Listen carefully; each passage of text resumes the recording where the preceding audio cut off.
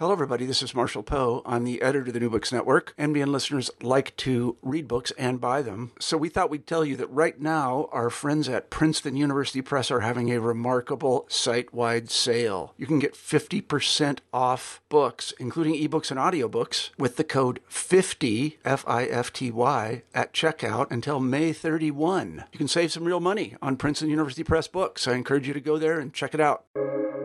Welcome to the New Books Network. Hi, my name is Frances Sachs. I'm joined by my guest, Amanda Parrish Morgan, and we're here to talk about her new book, Stroller. Welcome to the podcast, Amanda. Thanks so much for having me. I thought I would start off by asking you what inspired you to write the book. Where were you in your life when you wrote Stroller? Sure. So I had been wanting to write a little bit of more about parenting that came at the topic from a perspective that wasn't totally sentimental and also wasn't totally just purely research-based. I had a bunch of books like 10 things to do if your child is anxious or something that were useful, but not really engaging intellectual reading, more like resource books. And then, I'd read some memoirs that were some of them beautiful and some very sort of sarcastic, like mommy needs a glass of wine, or, these kind of like glib parenting takes. And I just felt like the friends I have who had young kids around the same age as mine, we often ended up talking about things that I didn't feel like were being represented in the literature of motherhood. So I'd heard about this object lesson series that Bloomsbury publishes because of a book called High Heel by Summer Brennan, another object lessons book. She was on, I think, on maybe The Takeaway on NPR or one of those midday shows years ago. And I had just heard her talk about the premise of the series as using an everyday object as a way to delve into sort of bigger societal and cultural criticism. And I just thought it was such a cool concept. So I had loved the series and followed them a bit just sort of as a reader, and then saw it would have been late 2020, I think, sometime at the beginning in the pandemic phase, that they were having a call for new proposals. And right away I thought of running strollers specifically because I run a lot and I had been, using mine a lot and thinking about as a metaphor, the way that running with the stroller made me stronger, but also while I was using it made me slower. And then when I was without it, I could go faster. And it felt sort of just like an interesting metaphor for motherhood. So, so I pitched that idea, and the editors wisely said, why don't you expand it a bit to be strollers in general? So the idea started from my particular book with the running stroller metaphor, but my interest in the series had predated that by a few years. You speak about your experience both using the stroller in the way that we always think about strollers. Like you talk about just as a means of transportation. But you also go a lot deeper into the stroller and explore it as a nexus of culture, gender. Can you talk a little bit about the way you're understanding stroller as a metaphor, just broadly, some of the categories you use in the book? Oh, sure. Yeah, I love that you use the word nexus. I feel like I use that word all the time. I'm working on something right now, and I keep coming back to that, the visual image that I get when I hear that word. And I do think that when you're thinking about any object and its cultural implications, that is what you're really thinking about. So I actually have the book here, and I'll just sort of say quickly some of the metaphors that I wanted to really think about. One of them is the ways that a stroller is literally pushing a child out into the world in front of you, while also keeping them close. It's kind of a thing I didn't know was a philosophical debate until I had kids. But some people feel like you shouldn't put kids in strollers because it's hostile and like pushing them away. And some people feel like that for that reason, it's better to wear your baby. And so I sort of started thinking about that. And how, for me, I obviously in the book it becomes clear that I use my strollers quite a bit. But I felt like, well, I do actually want to push my children out into the world in front of me, not in an unkind or unloving way, but I want them to see the world around them, and eventually they need to live in the world without me. So they do need to have some independence. So I was completely up for the idea of thinking of how we transport our children as being deeply symbolic. I hadn't realized that other people were debating this already. So that's one of the metaphors. I also thought, kind of like I was referencing briefly with the running, I ran track and cross country in college and still run pretty competitively. I'm a master's runner now, but for an adult, I run quite a bit. And I had this idea in my head that once I had children, like, was I going to be able to continue competing? Would that be time-wise possible, logistically possible, even just physiologically, would I be able to do that? And I sort of started thinking about all the ways I was made stronger by being a parent. In the most literal sense, pushing the weight of the stroller made me faster, but also just how that felt like such a perfect metaphor for motherhood too, that there were lots of things that I loved doing that I had to find new ways to do them, and sometimes felt sort of either awkward or it was more difficult because I was bringing my kids with me or having to get a sitter or whatever. But that I was still able to, oftentimes in a more intense or more meaningful way, engage with things that matter to me. Like, I would even say writing for me went into that category too. And then one of the other things that I thought a lot about with strollers as a metaphor is the way that a stroller is such a visible signifier of status, and how so many other parent purchases and, like the stroller is the most visible one, but there are all sorts of things like this with baby gear and the things you buy for young children, everything from like what type of bottles you give your child, or if you give them bottles. And it really made me think about how, for me, at least as a new parent, I felt like this sort of surprising desire to associate myself with a group of like-minded people in a way that I hadn't really experienced before. Like, I'm not a big professional sports fan. I'm political in the sense that I vote and I care about elections very much, but I'm not like a going to big political organizing usually type of event person. So I hadn't ever had that, like, hey, everyone, see this label I have that I'm whatever, I'm progressive, or I like the whatever sports team. And I started as a parent to feel like, oh, wait a second, now I'm in this large community of people that I really might have nothing in common with other than the fact that we have kids of the same age. And if all of a sudden, as silly as it sounds, I make fun of in the book the fact that my stroller was always really dirty. Like that, even though I'm making fun of myself a little bit, it sort of felt like an important way to say, like, I have other things in my life besides appearances that matter to me, and besides vacuuming my stroller, like, I'm going to have goldfish in it, and I'm going to show up in sweaty running clothes pushing it because I also work and I also care about running, and I also have parts of my life besides organizing the logistics of my children. So I really started to think about how this isn't specific. The metaphor isn't specific to strollers, but how objects are a way to either signal a desire for belonging in a certain group or an allegiance to a certain belief system. And I guess that's something I'd always known intellectually, but I hadn't really experienced myself before. Like, I'm not a big car person. All those other kind of groupings that I tend to think of with objects hadn't felt particularly important to me until I'm at this phase where I was leaving the job I had for a long time and not sure which parts of my identity from before parenthood would carry over. You had a really great line in your book that said, in the same way that certain makes and models of cars, the presence of a little free library or an NPR tote bag can signal a whole set of economic and cultural alliances, strollers can do the same. And I thought that was just so apt. One thing I was thinking about, though, is it seems like there might be more of a hyper focus on the idea of attentive parenting, you called it. And it's less like I belong to this specific group that likes this type of music, or I identify politically with this type of or I'm left leaning or right leaning, and it's more there's more of a focus on, am I like at the spectrum of attentive parenting? Yeah, definitely. I think there's so much interesting going on there. And just in your comment / question, I think first of all, even the idea of there being different parenting styles that a person could claim is a pretty new concept. And, the spectrum of a range of years of American parenting. I think a lot of it does have to do with social media, which I know is sort of an easy target to just talk about social media all the time. But there's a new book I'm really eager to read called Momfluence that just came out by Sarah Louise Peterson. And it's kind of getting at this idea of, as easy as it would be to just like make fun of mom influencers, which I sometimes enjoy doing myself.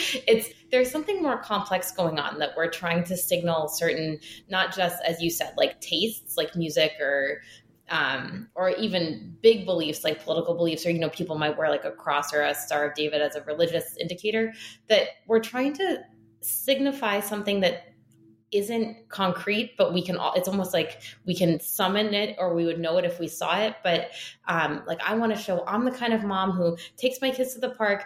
I'm not so, self-serious that we don't watch any screens, but we don't watch a lot of screens. We read a lot, but I'm not a snob about what my kids read. There's in a way that I've never had another part of my life where I felt. The only thing I could think of like this maybe is when I decided where to go to college. I grew up on a wealthy suburb in the Northeast where it was like a big deal, not only to get into college, but to then put the sticker on your car and use that as a shorthand for this huge range of things about yourself. And I guess I did feel a little bit like that as a parent, where the type of parent you are isn't just about parenting. It's also about everything from your own class and taste, but then back to parenting again. It's also about how much you love your children, which is such a vulnerable thing to feel judged about. So as much as I wanted my dirty stroller to stubbornly say, like, I don't spend my life, Cloroxing my up a baby $1,200 stroller, I also would never want someone to say like, oh, that woman doesn't care if her children eat mold. Or of course I care, like I sleep in my kids' bed when they have the flu. Like I care so much. So that tension between hypervigilance or over attentive, which of course every parent's going to fall somewhere different on what that means. And more like ambivalent or free range or whatever you want to call it approaches to parenting. It feels really difficult to navigate personally, but then also socially. Does that feel like a specifically American affliction?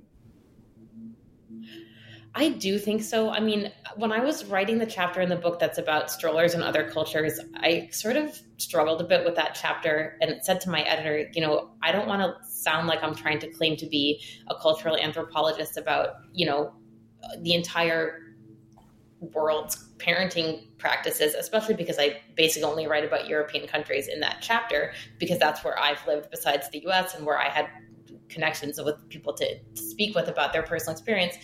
But it does feel like something that kept coming up in actually many different sections of the book is that it's this very American concept. Dr. Abby Bales, who I interviewed about as a physical therapist, said this line, something like, it's such an American thing to create a product to deal with a systemic shortcoming. And in her case, she was talking about lack of childcare and lack of support postpartum health-wise for new moms, and how the running stroller is like, oh, you don't have time to have any time to yourself. You don't feel like you can ask for help with the child. There's either isn't or isn't accessible childcare. Great. Well, here's a stroller that you can exercise while you're using it. But I think that concept kind of more generally is a particularly American idea, that the product itself is a way of solving a problem, or is a way of aligning yourself, maybe in part because some of those structures aren't in place. Like when I spoke with the friend who lives in Germany, or who lived previously in Germany, she talked a lot about systems and like just ways that life was designed to be easier to navigate with young children. And so if that's the case, I would kind of imagine that what type of stroller you have doesn't loom quite so large if it's kind of a given that everybody's going to rely on certain frameworks for getting through the work week with young kids, or for, finding a way to get fresh air in the winter when you have, whatever the specific is. What do you think that says about the way we understand mothers in this country and the way we understand the responsibility that mothers have, where it's so much more of an individual plight than it is maybe a communal one? Do you feel like that has rung true with your experience of motherhood? It definitely has. It's also a little bit complicated for me by the fact that I'm not much of a joiner. And I think that's like a misconception on my part to think that community has to mean joining. Like, community can mean, I have to remind myself of this, that American motherhood feeling very individualistic or even isolating, that doesn't have to mean like, oh, I love to go to the park alone with my kids, or I love to go on a hike alone with my kids. That's not at odds with like community support and community structure that supports parents. Like, something as basic as the school day not lining up with the work day, that's not at odds with me loving alone time with my children. But I think the idea that parenthood is deeply individualistic is so much a part of how I have always thought about parenting as an American. It takes a lot of sort of deliberate reflection to realize how unique that is. I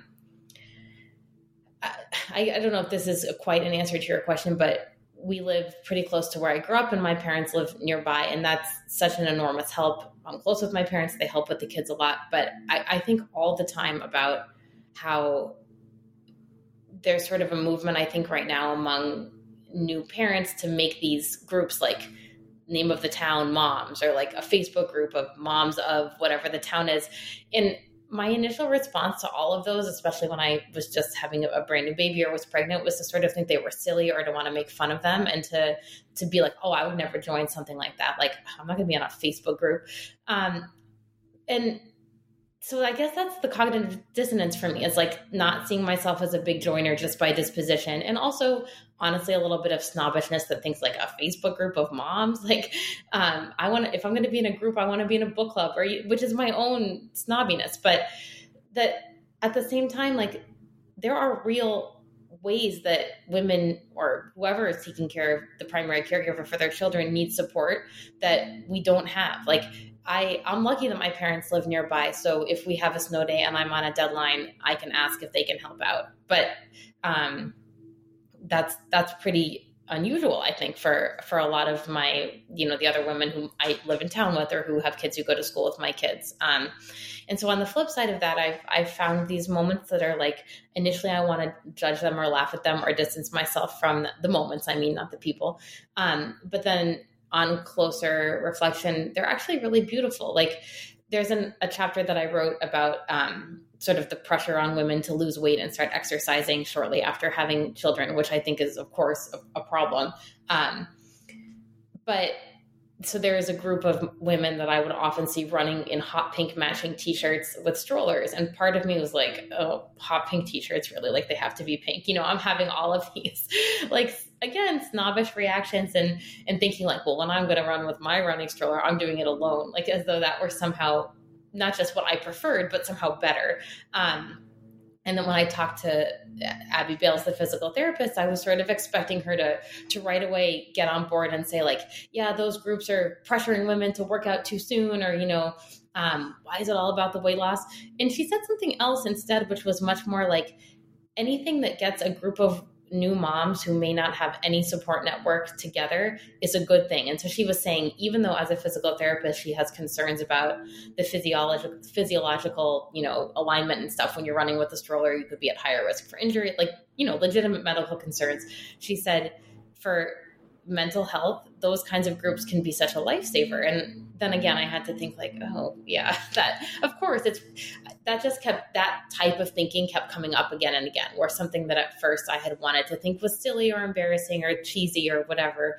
And then I either realized, one, I had also enjoyed or benefited from that kind of a group or that kind of a system.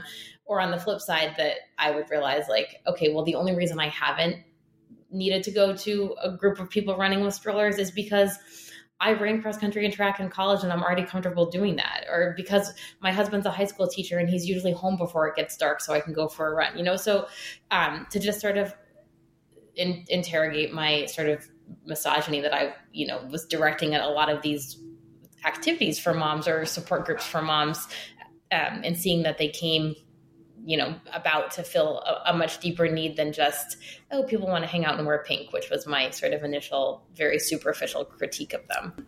Maybe it's difficult to think of it as something that's a pluralistic venture, and that groups of mothers together, if for some reason there's less of an identity in that and more of, because like this feeds back into the way you were talking about consumption, we associate motherhood with an act of production.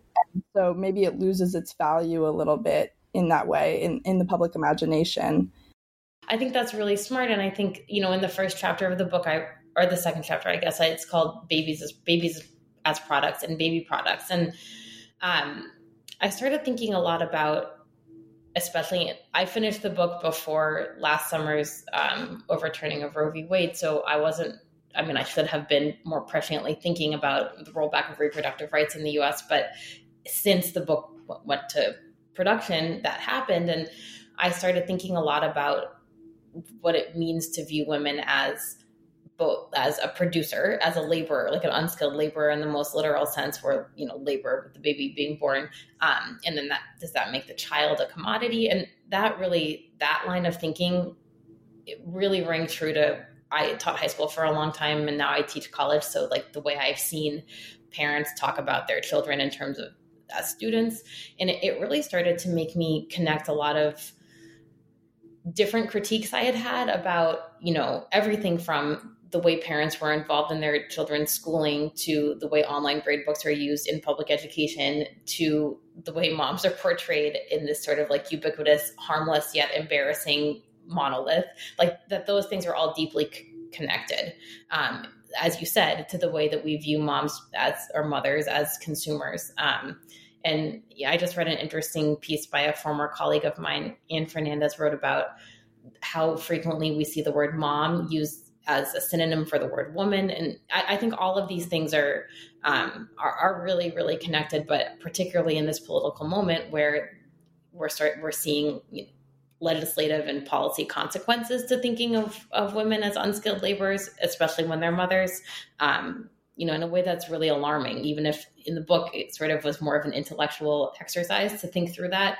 And then in the year and a half since I finished writing the book, it's been like, wow, that I wish that didn't fit so neatly in with what I had theorized in that chapter. To then come to see that play out in real life feels, disturbing. Right.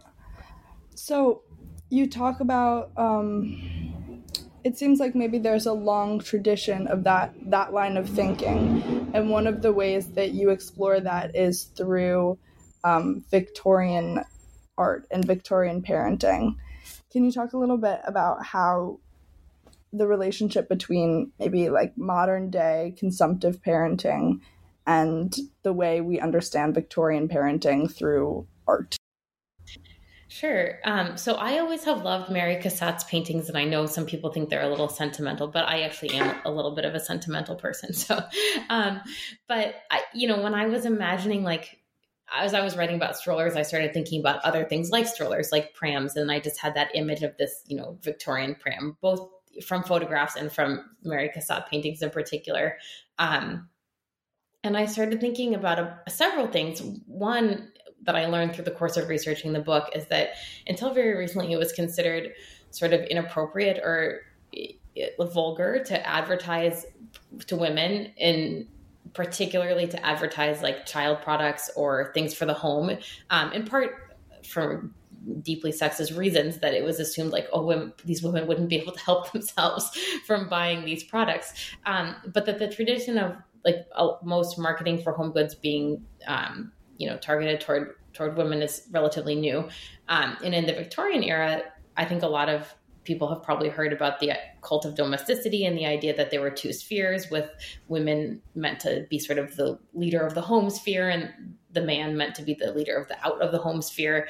And I think, so in terms of that, those two ways, I think it's interesting to see the intrusion of marketing into the home. It's not so much that the breakdown of woman at home, man out in the world. I actually think we still see that quite a bit, despite the fact that more women work outside of the home now than in that era. But what really shifted isn't so much the attitude that women ought to concern themselves primarily with the home, but the idea that, it's no longer considered vulgar for capitalist language to go into the home, which I don't necessarily think is a good thing. On the one hand, like the reason for it's the divide between consumption in the home being rooted in sexism isn't good either, of course, but like, maybe it's not as simple or straightforward of a shift as it might first appear. I think right now, especially, we're seeing, I mean, even just with aesthetics of like those long prairie dresses and the color palettes that a lot of products especially for women are being marketed. I think we are seeing a little bit of a throwback to that era, and this sort of like fetishizing of making your own butter and making your own yarn and all these sorts of things, which is its whole other complicated, thing about the economy of how that works. But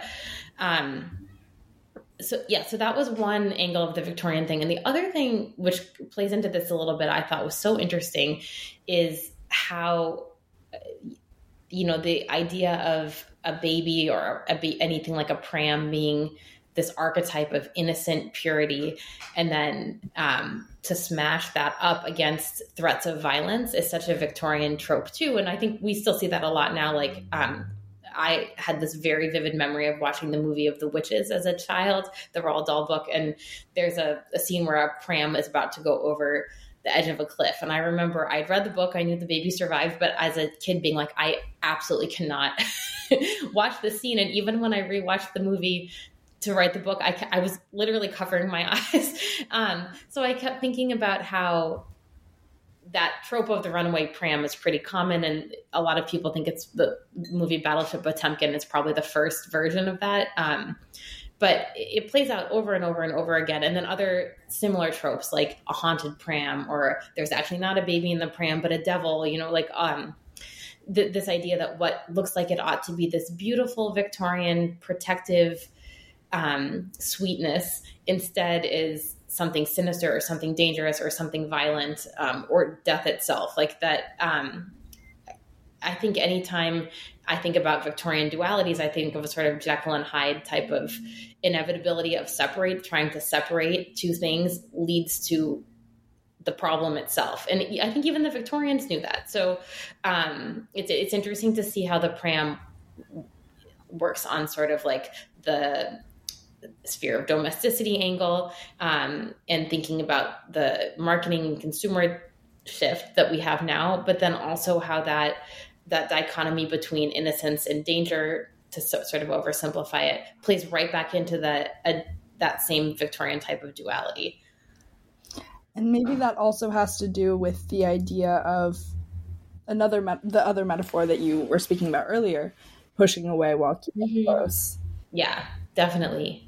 In that the innocence is that you're under the protection of the mother, but on the other hand, she's also trying to claim some kind of autonomy. She's trying to, like you were saying, like she's trying to exercise. She's trying to go for a run, and though it might make it harder, and there is that distance that she's creating, she is ultimately still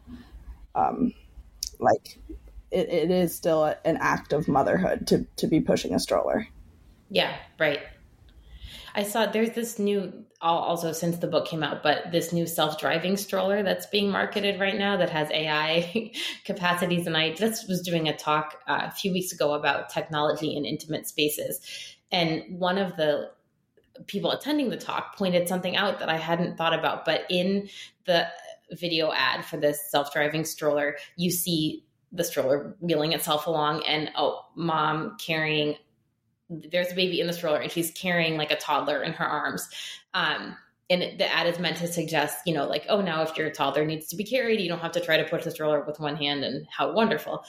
And I had sort of been focusing on other aspects of the ad and the copy on the website, which is, there's a lot to break down there. But the woman who was at the talk said, well, it's interesting that this isn't actually meant to decrease the workload of the mother. It's actually intensifying the workload of the mother, because now, if you don't have the self-driving stroller, maybe the toddler has to keep walking even though he's having a temper tantrum and feeling cranky, or maybe the baby is going to cry for a minute while you help the toddler.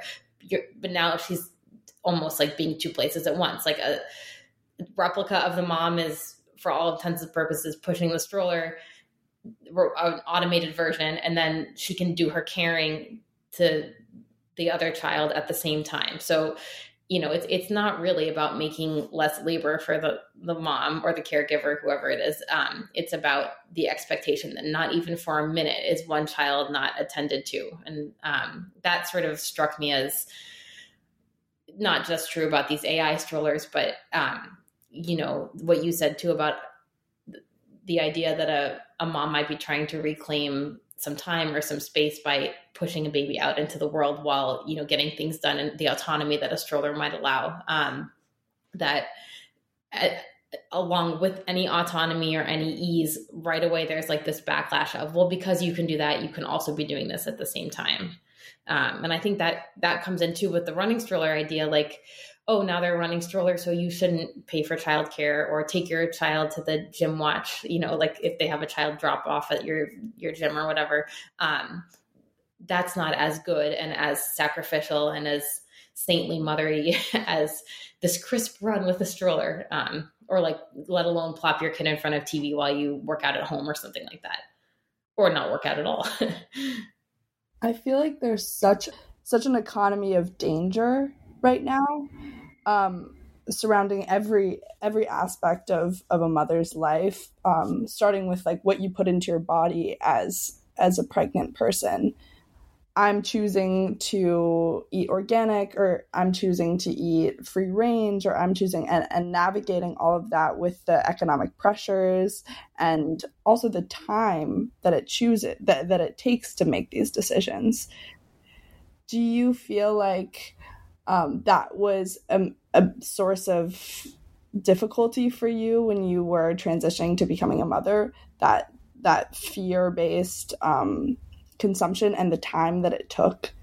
I feel like I tried really hard not to I guess I want to say like feel manipulated by fear-based marketing, which doesn't mean I never, fell victim to it at all. But I feel like I was pretty cynical about marketing any products as a way to keep you or people that you love safer. I mean, obviously there are exceptions like a seatbelt or something like that. But I mean, I just, I did come into that aspect of parenting with a pretty heavy dose of cynicism, but I noticed how pervasive conversations about like, did you buy this as opposed to this were, even more than I would have imagined. Like, I think I wrote this in the book, but I didn't have my kids particularly young, but most of my friends had their kids later than I did. And I did not have a lot of friends with kids at the time that I was pregnant.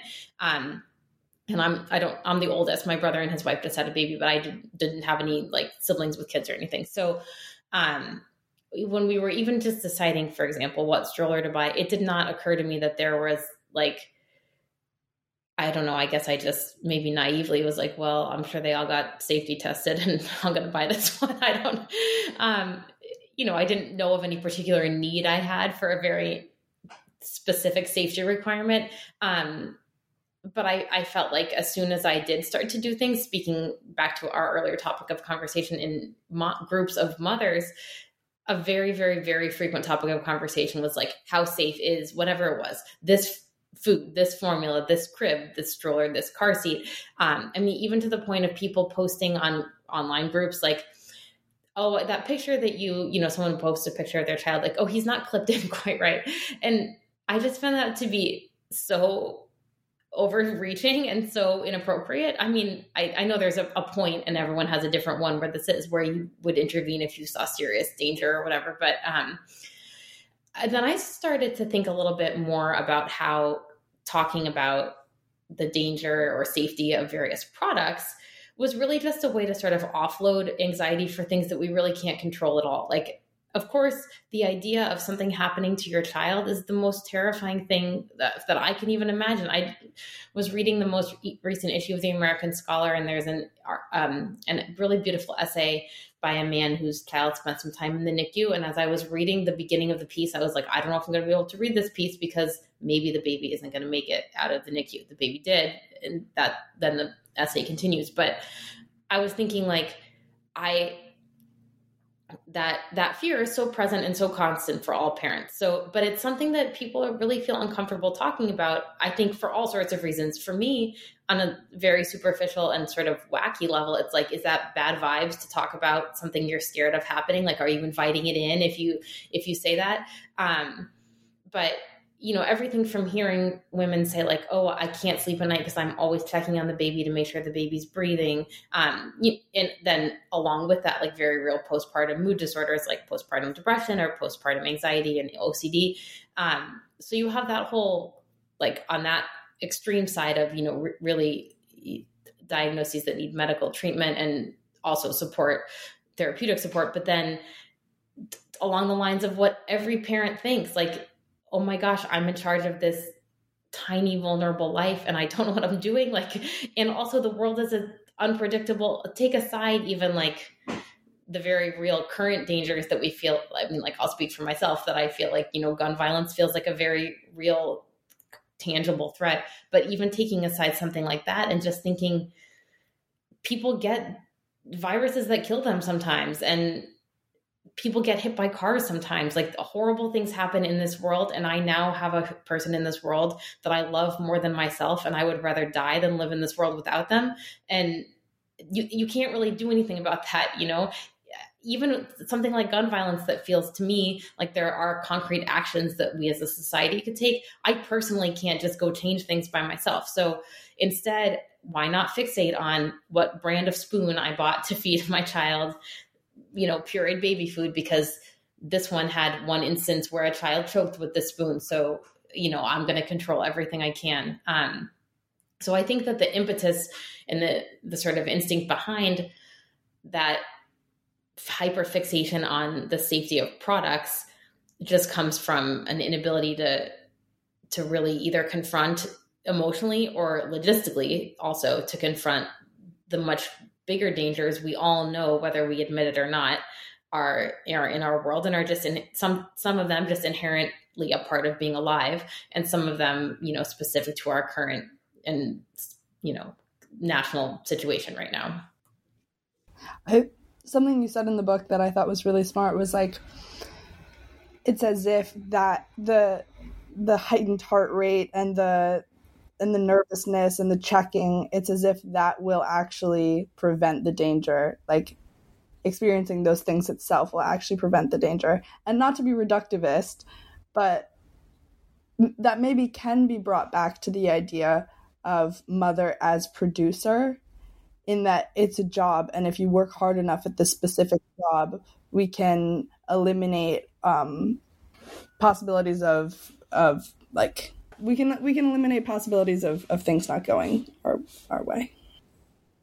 Yeah, I think that's absolutely true. And I think that plays out in another way too, related to consumerist models for thinking about families, is that this goes back to what I've seen as an educator, that it's often the mother whose role is to come like run interference at the school when there's a problem. And that's the case whether both parents work or not.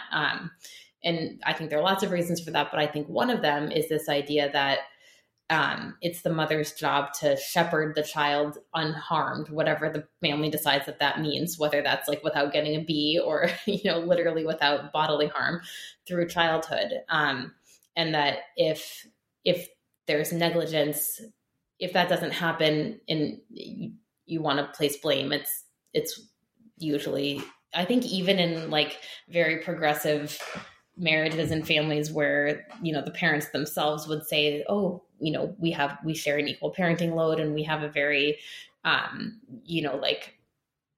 we have a non-traditional, or whatever they would say, view of gender breakdown. I just read Maggie Smith's memoir, and she writes a lot about this in her own marriage, the idea that you can be in a politically progressive marriage and still there are certain ways that very, very often the mother assumes responsibilities, literal and figurative, in a way that the father doesn't. And I think that plays out just as you were saying, with that it's the mother's job to worry and to be hypervigilant.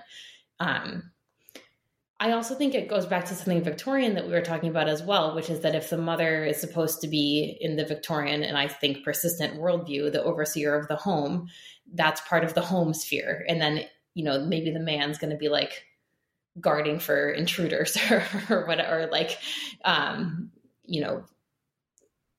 vigilant against human threats or something like that. Yeah. Can you talk a little bit about the metaphor? I think this is the only one we haven't gone over yet, but the metaphor of stroller as threat to creativity. Oh, yeah. Okay, so there's this British literary critic named Cyril Connolly who, in the middle of the 20th century, I don't remember the exact year, but he said something like, there's no more somber enemy to great art than the pram in the hall. I may not be getting the wording exactly right, but first of all, it was like, oh, who is this? I hate this person. And then then I found out that many people responded to him in the way that I had, of just like defensive rage or whatever. And many, many writers, artists, playwrights, actors have written in some way directly in response to the quote pram in the hall. Like so much of the phrase has kind of become iconic in a way. And so I thought it was really interesting for me to think about, from my personal experience, having children was not in any way a threat to creativity. Like I would say the threats to creativity for me are like, emotional discord or having too many papers to grade or things that have nothing to do with parenting. And I know that's not the case for everybody. There are lots of course, specific ways that I'm fortunate, like mentioned before, my husband's a high school teacher. So in the summer, neither of us are working in a school very much, and I can have the time or whatever. So I know, just to disclaimer, I know that's not the case for everybody. But I also felt like I had so many things I was thinking about in a new way once I had children. And there were also at the same time a lot of these weird windows of time where I wasn't doing anything active, but I was in one place. Like, for example, lying on the floor next to a baby's crib to try to soothe the baby back to sleep. Like, I wasn't going to go anywhere else. I wasn't going to talk to anybody. I wasn't reading or listening or taking in information in a way that in my normal life, I do a lot. And I would find myself thinking in those pockets of time in a way that led to a creativity that I hadn't really experienced before. And I found that to be the case even after my children weren't babies anymore, but like we'd be, speaking of strollers, like on a kind of meandering, leisurely paced walk and through a neighborhood I know well. I knew where I was going. Could be on autopilot, and maybe one or both children would fall asleep, and I would have forced quiet, reflective time. And then sort of on the flip side of that, I also found myself reading these really rhythmic and melodic children's books. I mean, some children's books are silly and annoying, but a lot of them are really beautiful poetry. And I found myself just like the rhythm of sentences coming to me differently, because I was thinking about things and in ways and with language that I hadn't either ever before or in a long time. So it's not so much like, oh, I learned some new concrete information or did some new specific research that now I'm going to write about, but just that,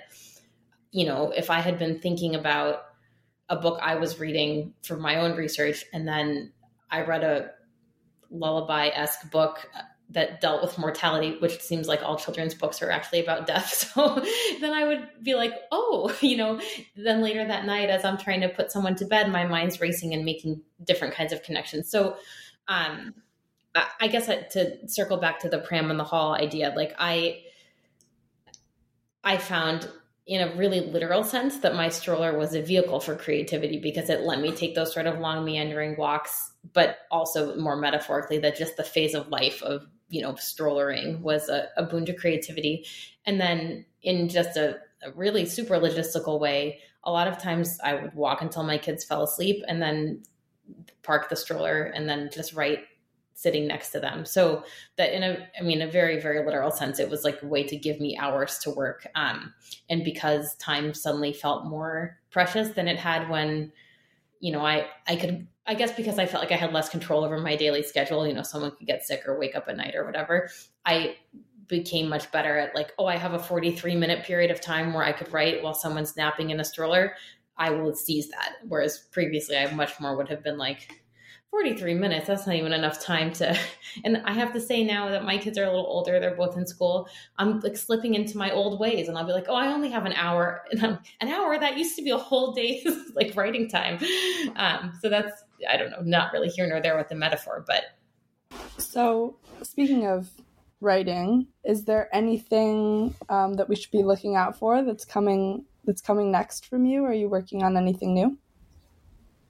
I am. I'm working on sort of what either is one book or two different books. Not quite sure yet, but I'm trying to write about the idea of care specifically in the classroom. I know I mentioned a few times I teach at Fairfield University here in Connecticut, but I taught high school English for a long time, and I loved teaching high school very, very much. My husband still teaches high school. And I've just been thinking a lot about this sort of, in the news right now, there's all this like teacher shortages, which are real, and burnout with teachers. And then at the same time, the mental health crisis among young people, which also feels very real, especially, in my interaction with my college students, and sort of trying to think about how these two things interact. And specifically, again, thinking about a capitalist model, like if we're telling students that they're a product, and that if teachers, instead of centering relationships, are being encouraged to focus rather on data and numbers. And that's sort of like what education has become, is just totally outcome based. That there's a sort of common root in the student side of the crisis and in the educator side of the crisis. But anyway, I'm not sure if that's one project or two, but very early stages of researching and drafting. Well, I am very looking forward to reading that. Thank you. Thank you so much, Amanda, for being on the show. This was great. Thanks so much for having me. It was wonderful.